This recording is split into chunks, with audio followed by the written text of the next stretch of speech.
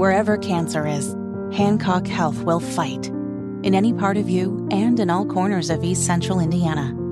From Indianapolis to Greenfield to Knightstown to Greensburg.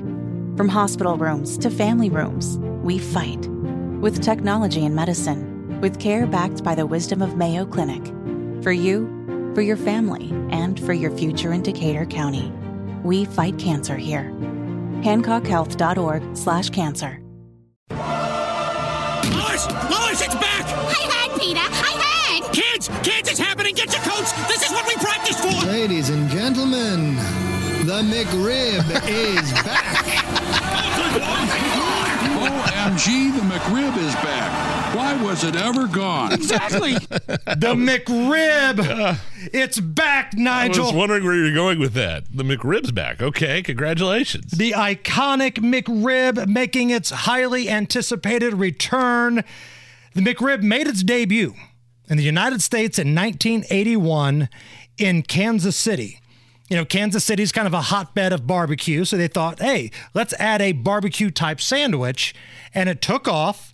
And since then, it's been a staple of the McDonald's menu, even though they try to tell us it's only here for a limited time. It's a staple every year, but it's not a permanent staple. It's like, you know, they release it at certain seasons, certain times of the year. Like the Shamrock Shake. Sure. I would say that's a staple every March. People feel like they have to get the Shamrock Shake. So how many of these McRibs are you thinking about putting down this season? 14. The over-under is set at 14.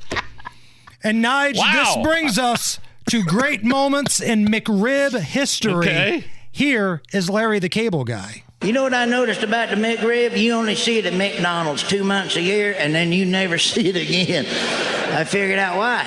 It takes 10 months to hunt down and shoot whatever the hell kind of meat that is in the McRib. Great moments in McRib history. Now that we're past Halloween, I feel like we can do this.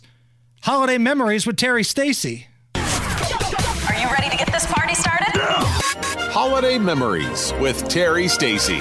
I've always said the best way to get me under the mistletoe is to give me a shot of Jaeger and buy me a McRib. And this has been Holiday Memories with Terry Stacy. That's all it takes.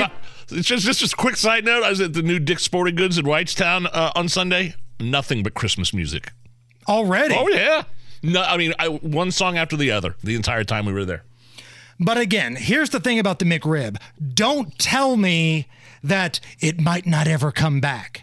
Because... Might not. Oh, stop it. Stop it. As a matter of fact, I've done a rant about this in the past. Allison, hit the music. When in the course of human events, it becomes necessary for one people to dissolve the bullcrap of fast food marketing campaigns, we must stand firm and united and say, not today, pal. We saw this with the Mexican pizza, and as George W. Bush once said, fool me once, shame on you.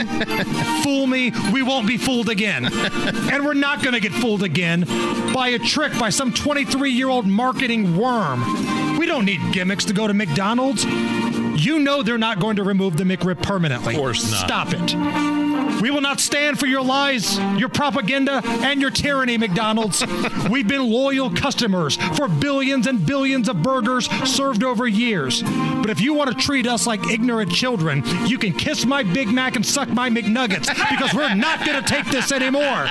We bought your Happy Meals. We tolerated your shake machine being down 90% of the time. But this is where we draw the line.